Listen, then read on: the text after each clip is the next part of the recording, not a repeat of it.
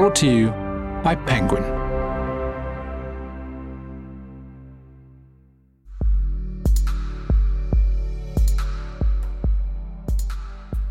Look, I got lots of things wrong as Labour leader. I'd be the first person to say that.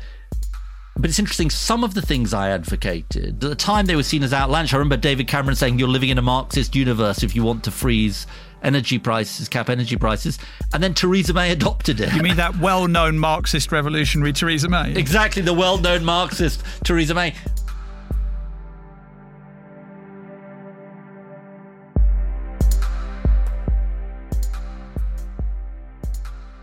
Hello and welcome to the multi-award-winning Penguin podcast with me, Nihal Arthanayake. This is the space where we invite writers to take us through their processes, the whys and hows behind the works that they present to us. Each episode, our guest brings with them a selection of objects that have influenced them and their writing, and then we delve a little deeper into those inspirations and how they have materialised on the page. Now, this week, I'm joined by a political heavyweight turned influential podcaster turned big thinker. Leader of the Labour Party for 5 years, my guest today chose not to shy away from politics after losing a general election to the Conservatives in 2015. Instead, he remains an active politician in his constituency of Doncaster North. He has returned to the front bench as Shadow Secretary of State for Business, Energy and Industrial Strategy as of last year, and he has distilled ideas from his successful podcast, very successful podcast, in fact, Reasons to be Cheerful, presented with Jeff Lloyd, into a new book, which is out now, called Go Big, which ambitiously sets out how to fix our world and bristles with an optimism often missing from modern politics. I'm, of course, talking about none other than Ed Miliband. Ed, welcome to the Penguin podcast. Well, Nihal, thank you so much for having me. It's really great to be here.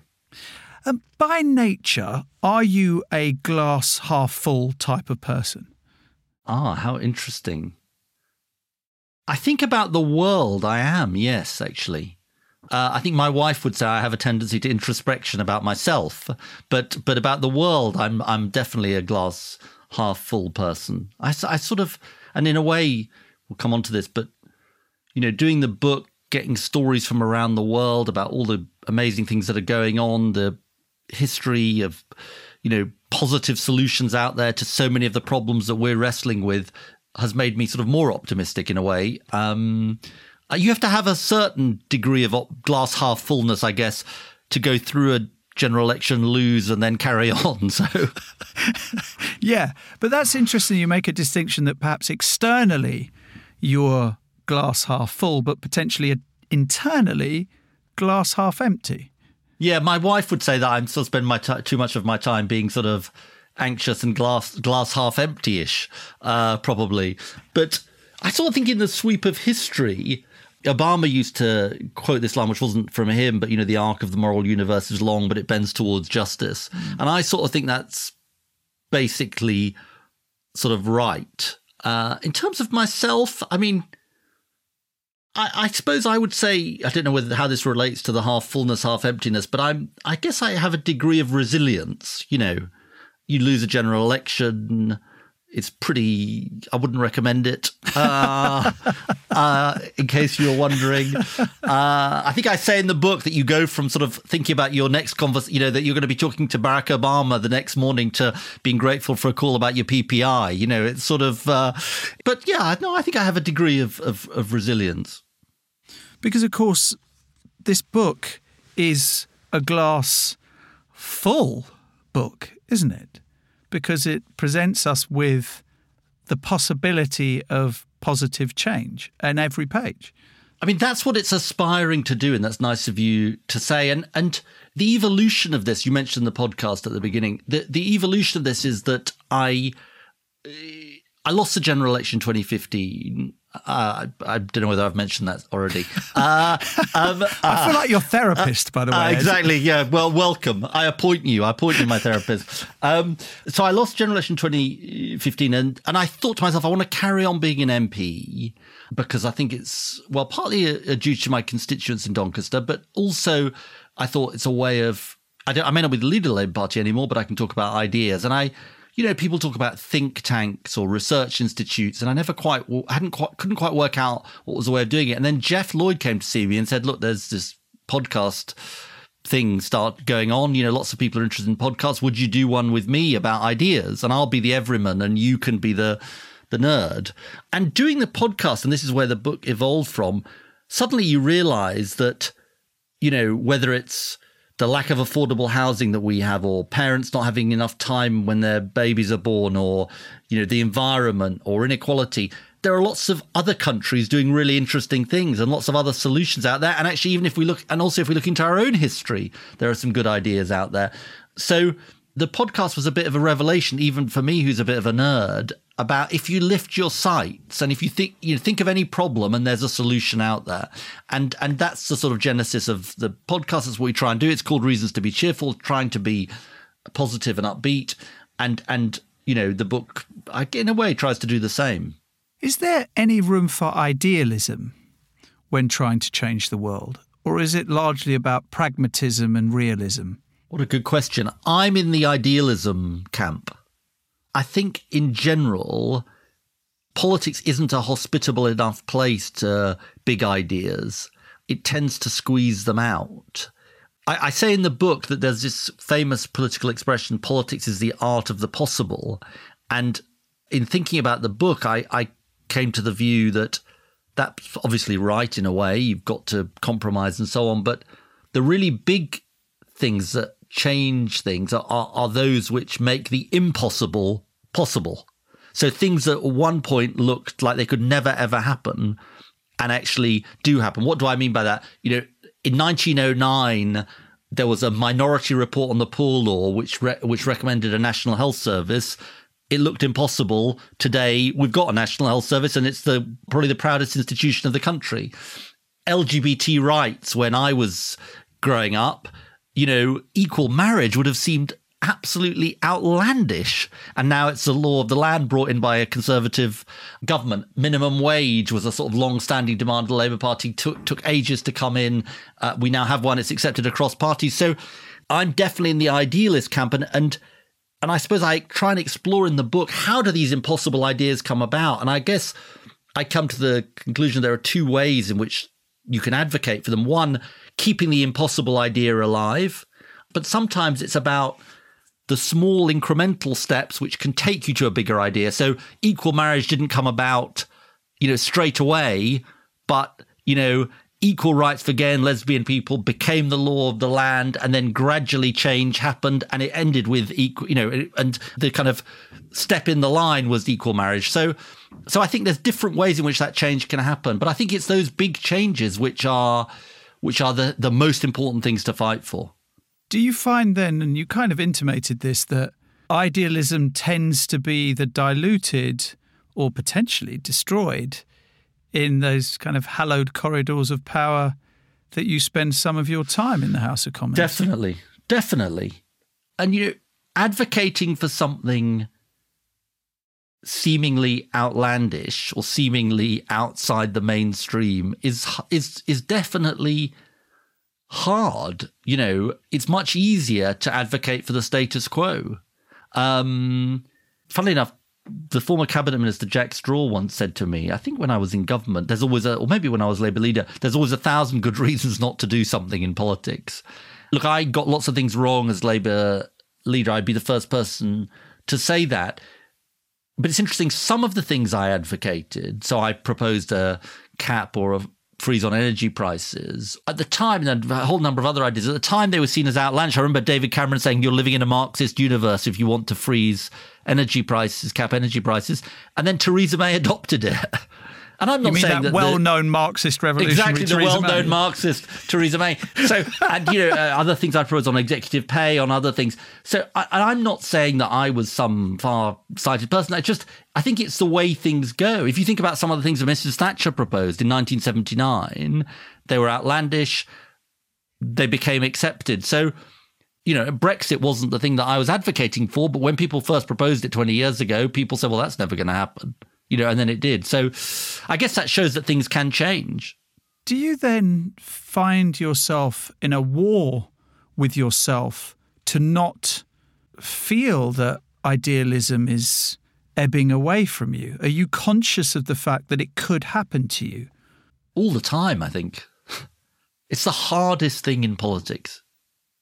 the conflict between idealism, and I'm sure people feel this, whatever party they're from, are sort of your ideals and what you think is possible, and trying to strike that balance and knowing where the line is between compromise and principle is such a hard thing to do. Because, I mean, Tony Blair once said, I don't agree with Tony Blair on everything, but he once said, every time I did a reform, I wish I'd been bolder.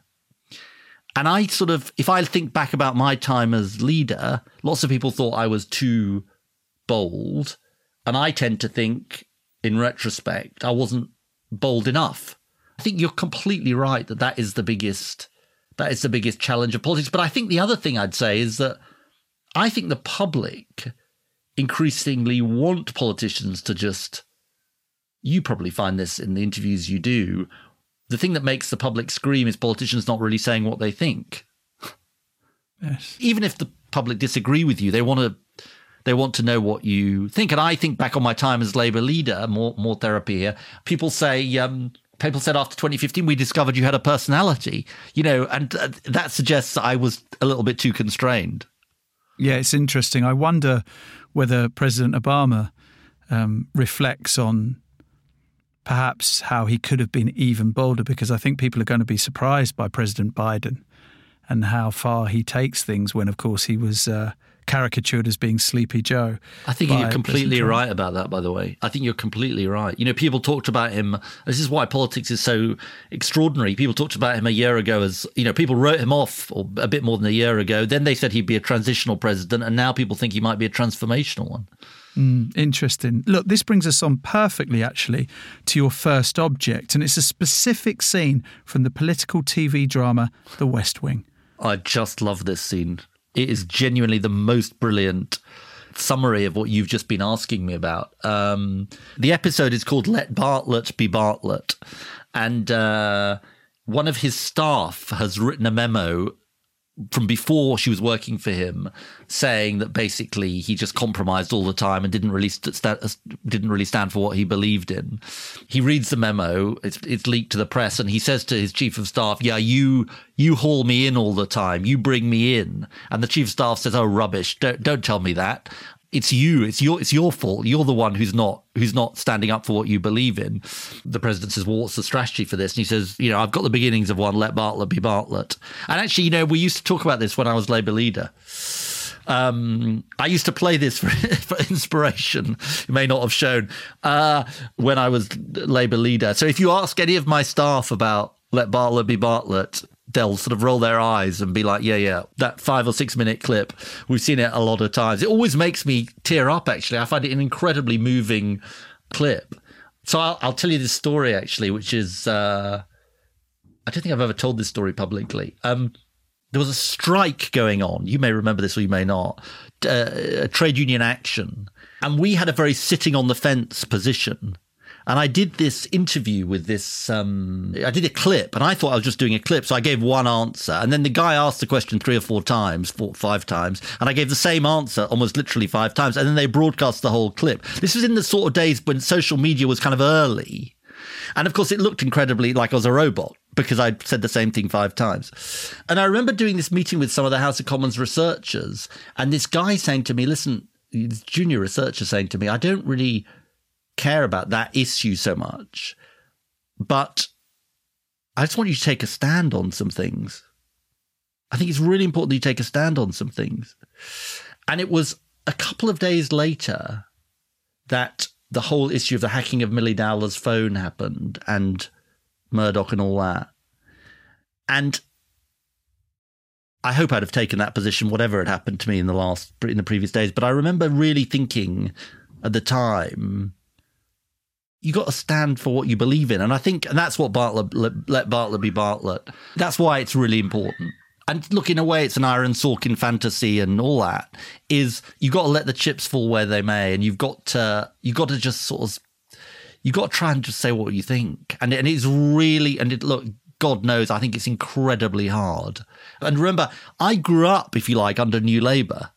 And New Labour had strength, did some great things in government. I always want to sort of emphasise that. But one of the things about New Labour was the idea of control, repetition of the message, not getting distracted and all of that. Now, I'm not saying that isn't important, but in a way there was a certain type of political culture around New Labour.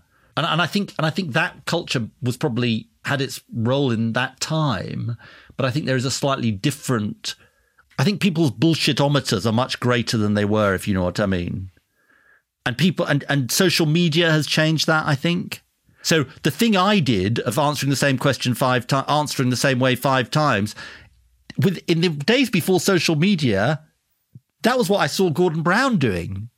I'm not criticising Gordon, but you want your clip on the news. You don't want some other clip on the news, so you say the same thing. But actually, in the world of social media, that makes you look like a bit of a twit. You know what I mean? Which I did. And I remember, Nihal, as I was leaving, this is like one of those things that you could, this is why the thick of it is like real life. I remember leaving the office and my staff saying, and I said, I'm really a bit down about this bloody clip. And my office saying, it's not such a big thing. Let's go for a drink. And we went for a drink nearby to Westminster. And there's a guy jogging past. He goes, I've just seen you on YouTube with that clip. And I was like, Jesus. Oh, God. I recently interviewed Aaron Sorkin. And one of the questions I asked him, which I'm going to ask you now, is it inevitable that if you seek power, that some way you will be polluted by it? I mean, polluted is quite a strong way of putting it. Well, it is a strong word. I mean, on purpose, it's a strong word, yeah. Define polluted. Well, that you have to make unacceptable compromises, you mean? Yes, I think that's probably the pollution that I'm talking about, that eventually you'll have to either compromise, which is, we have to compromise in life, or indeed you will be taken to places you wouldn't have otherwise gone to because the drug that power is just too addictive. Well, I think it's 2 different things. I think it's a really interesting question. I mean, I'd say one, sometimes politics does involve 2 really bad choices. I think, to be fair to this government, during coronavirus, there were lots of times when there were 2 really difficult and bad choices that they had in front of them. So I think there's that. I think then if you like, the more pernicious question, the sort of, does it take you to places you don't want to go? I think it's something you've got to be incredibly careful of. It is addictive though, Ed, isn't it? I mean, you mentioned at the beginning of our conversation, one day speaking to Obama, the next day speaking, to be in the centre of a conversation that revolves around you is, it can't help but affect your ego and your confidence, etc. But then not to have that, or the fear of not having that, may lead you to make decisions that perhaps are against your values and your ideals. I'm sure that's true. And it goes back to your very important question about compromise. In fact, actually, I end the book by talking about this. My father died when I was 24, and there was a sort of someone who was his student who was sort of became my father figure, and he unfortunately died of COVID last Christmas at a relatively young age. And I remember his name was Leo Panich, and he came over on the day of the general election. The day it turned out I lost the general election. Oh God, when was that? When was that? You haven't mentioned that. And I remember him saying to me afterwards, well, I'm obviously very disappointed for you, but I'm quite pleased because I think you would have been, he didn't say stained, but he was sort of driving at some of the similar things to you that you were. I want to believe, and I do believe, that you can hold on to what you believe, but I think it would be dishonest not to say there aren't pressures, massive pressures. Your next object, Ed, is another speech, this time from Robert Kennedy. Why this speech, which was given to the National Union of South African Students in Cape Town, in fact, June 1966. Tell me about why this speech means so much to you. I wish I could write speeches like this. It's such a lyrical speech and it definitely appeals to idealism.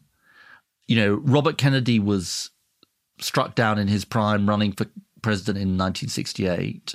He was somebody who was making the case on poverty, for example, going out there, sort of making the argument, inspiring people. And the speech is really saying to people, he talks about the 4 different dangers, the dangers of, for example, of expediency, of futility, of thinking that the world can't change. He also talks about the danger of comfort, just settling back into your routine and sort of, if you like, abdicating from the world.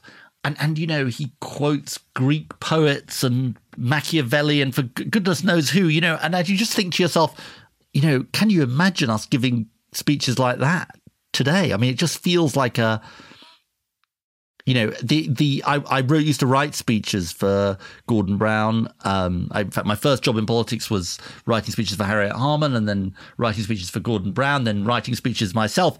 And I really cared a lot, particularly when I was Labour leader, about the art of doing my conference speech. I would spend sort of 2 or 3 months thinking about my conference speech.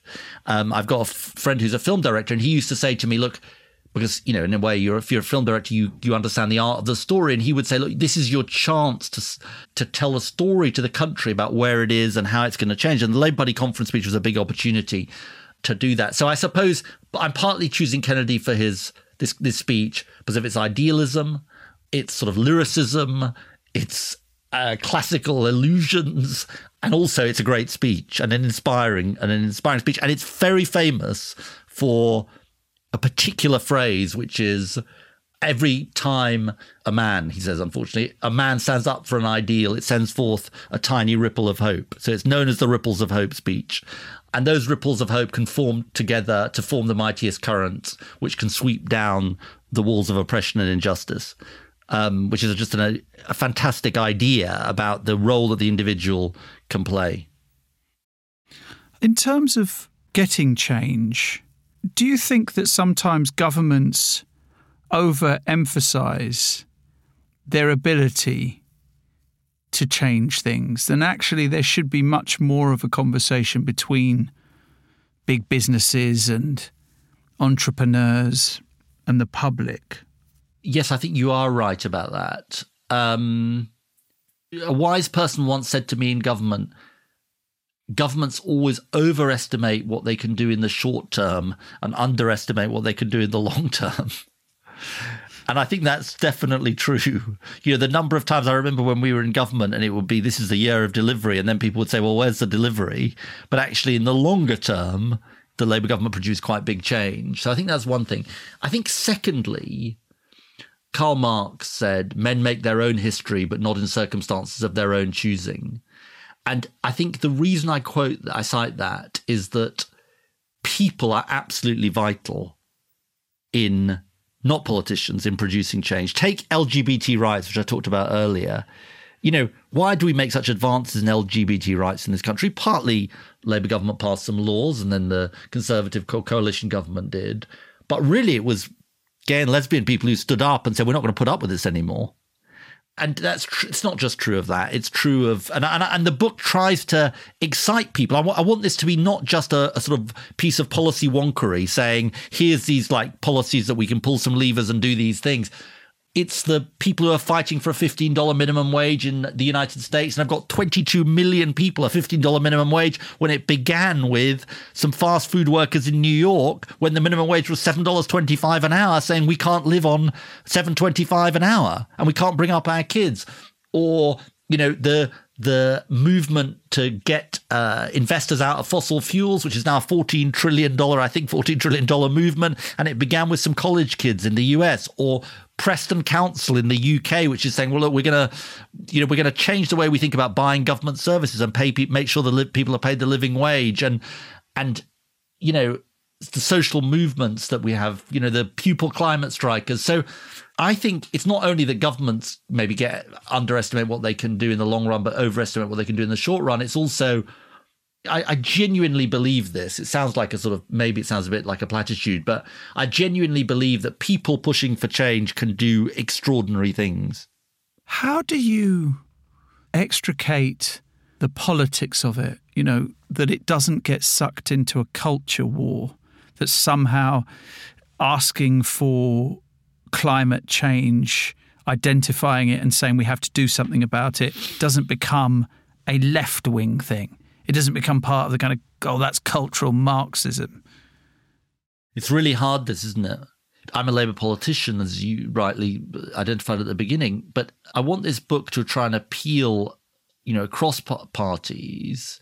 Some people on the right of politics won't like it. Some people will think there are some ideas in it.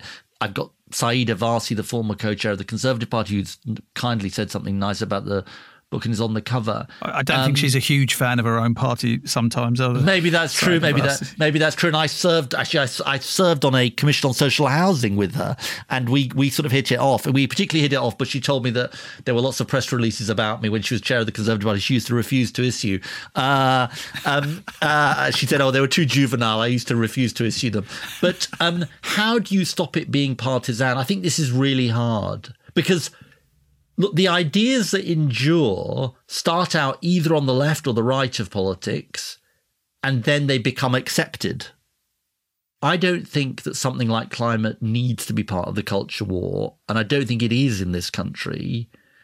I think it's really important to talk about it in the right way, win people over to the cause by understanding where people are coming from. In other words, if climate is simply, right, everybody's going to have to pay more and make lots of sacrifices for, a few generations' time, irrespective of people's financial situation, the position they're in at the moment, people are going to think, well, hang on a minute, is this a middle-class luxury? I'm worried about the end of the week. You're talking about the end of the world. But I got to get to the end of the week here. So I think understanding where people are coming from is really important in this. But I think it's an interesting example because it's not subject to the culture war in this country in the way that it is in the United States, for example. I actually think the Conservative Party deserves credit for that because Cameron, adopted. Mrs. Thatcher first gave a speech about it, whatever it was, 30 years ago. David Cameron talked about it. I also think, by the way, I think this is one of the reasons for writing the book. I think there is a big movement. Lots of people think this country needs to change, whether they're from the right or the left. I think if you go through the financial crisis, Brexit, what coronavirus has exposed about some of the injustices, the pay of our key workers, our public services, other things. And this is not simply a party political point. I think it's wherever you come in the political spectrum, you think, hang on, we've had these three crises. Okay, there are three crises. All of them are different, but they've all happened within the last decade. It must tell us something about the social fabric, the social contract of our country, how it needs to be renewed.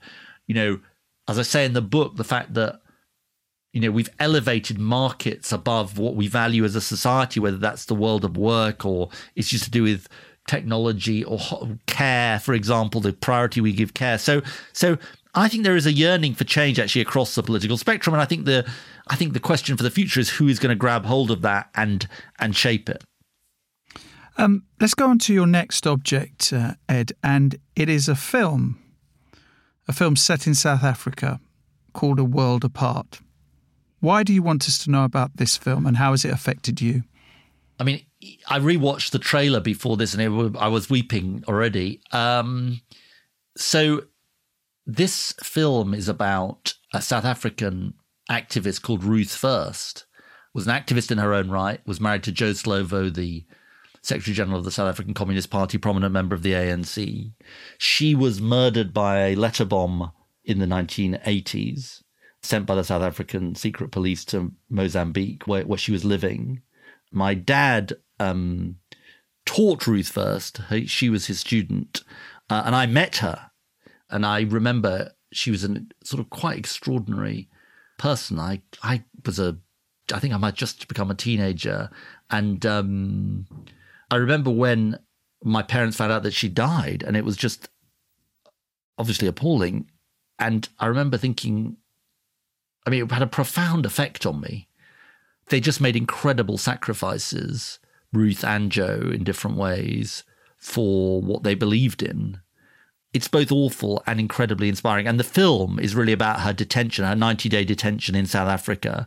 So it's not about her death, but it's a film with Barbara Hershey. And it's just an incredibly moving film. I think the other thing I'd say about it is, look, they made incredible sacrifices. And they also won in the end, though. When I was growing up, nobody thought people thought apartheid would endure. Yeah, absolutely. As a teenager, that whole experience just had an incredible effect on me because how can you not think that politics can make a difference to people's lives? Ruth was killed because of her activism, but, their struggles were contributed to an extraordinary change and the end of an appalling regime. Let's take a listen now to an extract from the audiobook edition of Go Big, where we're encouraged to thank more than just the butcher, the brewer and the baker for our dinner. But there is a deeper reason too that care work is undervalued across our society. Historically and traditionally, it has been done by women for free, as we saw in the last chapter. The family model in which men go out to work has always relied on women being at home to cook, clean, and look after the children. It's hard to overstate how far conventional economic thinking has overlooked unpaid work done by women.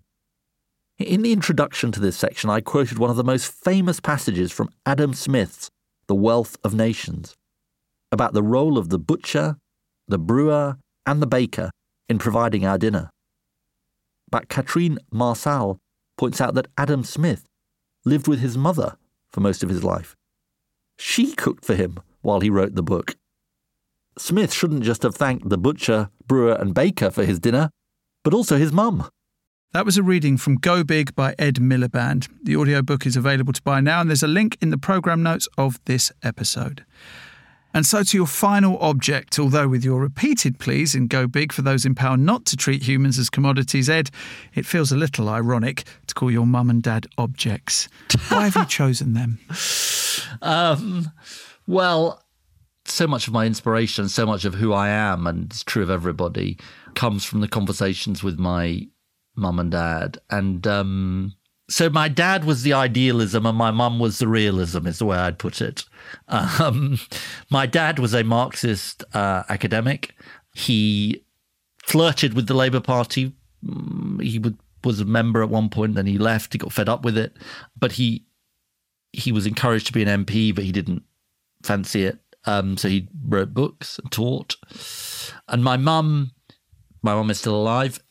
She spent her career doing different things, but was, when I was growing up, a big campaigner for childcare. She was a sort of realist, and the conversations around the dinner table were sort of between the realist and the idealist. And they were both refugees from the Nazis. My dad came here when he was 16 with his father in 1940 from Belgium, and my mum was in hiding during Poland. She lost her father during the Second World War. And, they didn't talk much about the Holocaust and the impact it had on them, but I think it had a profound effect on the atmosphere of the household, which was, weren't a religious household. They weren't religious Jews, but they basically, I think they taught us that you've got a duty to leave the world a better place than you found it. I don't want to say that, but because their experience suggested that terrible things could happen. So it's not like they always just said everything will turn out, the glass is always half full, to go back to your starting point. But I think my dad used to say history is on our side. And I think they felt that good people could sort of triumph, really. Well, that's a very positive and it's a great way to be brought up, to feel like that. Has your brother got a copy of the book? Have you sent him a signed copy of it? Yep, he's definitely got one. Signed? Signed, of course.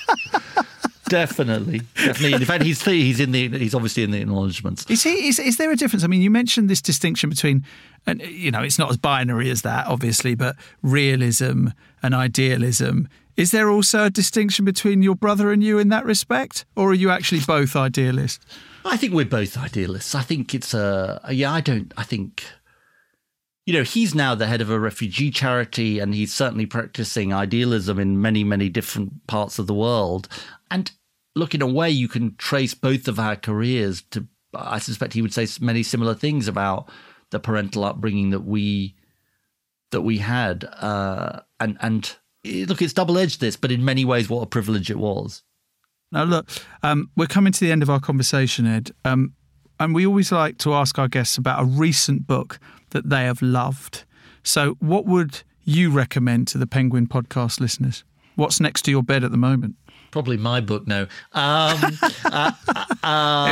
that. You go to bed every night reading your own book. Under my pillow. You know what I really like? It's the book Humankind by Rutger Bregman. Such a great book. I mean, I got sent it by the publishers who said to me, listen, I think you're really going to love this book. And I was like, okay, maybe. And I just absolutely, because it's sort of what I feel, which is human beings are good people. Most human beings are really good people. And you know what? Actually, Nihal, it's being Labour leader, ex-Labour leader. People often think to yourself, well, you get a hard time from the press and so on. But being a public figure, you probably find this too. I think I've got a much more positive view about people as a result of that. Because most people are nice, share their stories with you, are generous, kind, say nice things. Now, okay, if people think I'm a so-and-so, they may not come up to me. But I think the Bregman book really, which is a sort of, and he's got this great story which I think might be being made into a film, that The Lord of the Flies didn't happen. That's amazing. I was going to pinpoint that particular chapter is outstanding. Yeah. It's just it's so it's heartwarming in the best sense of the word, that book, I think. I agree. Before we go, don't forget to follow the Penguin podcast, comment, rate, and most of all, share. You can find us on your Alexa-enabled device.